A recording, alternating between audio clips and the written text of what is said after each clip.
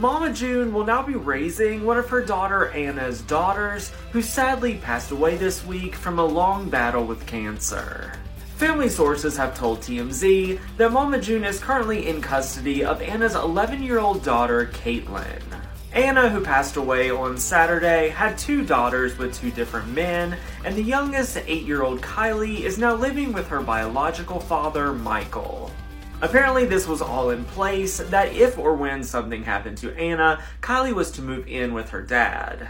The source said that Caitlin and Mama June have a very close bond, as she's June's first grandchild. So everybody in the family agrees moving her to grandmother's house is the best situation for her.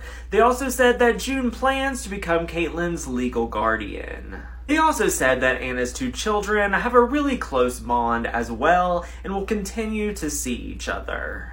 At the time of her passing, Anna was married to the stepfather to her 2 children, and he will also continue to be a presence in both of their lives. Short Cast Club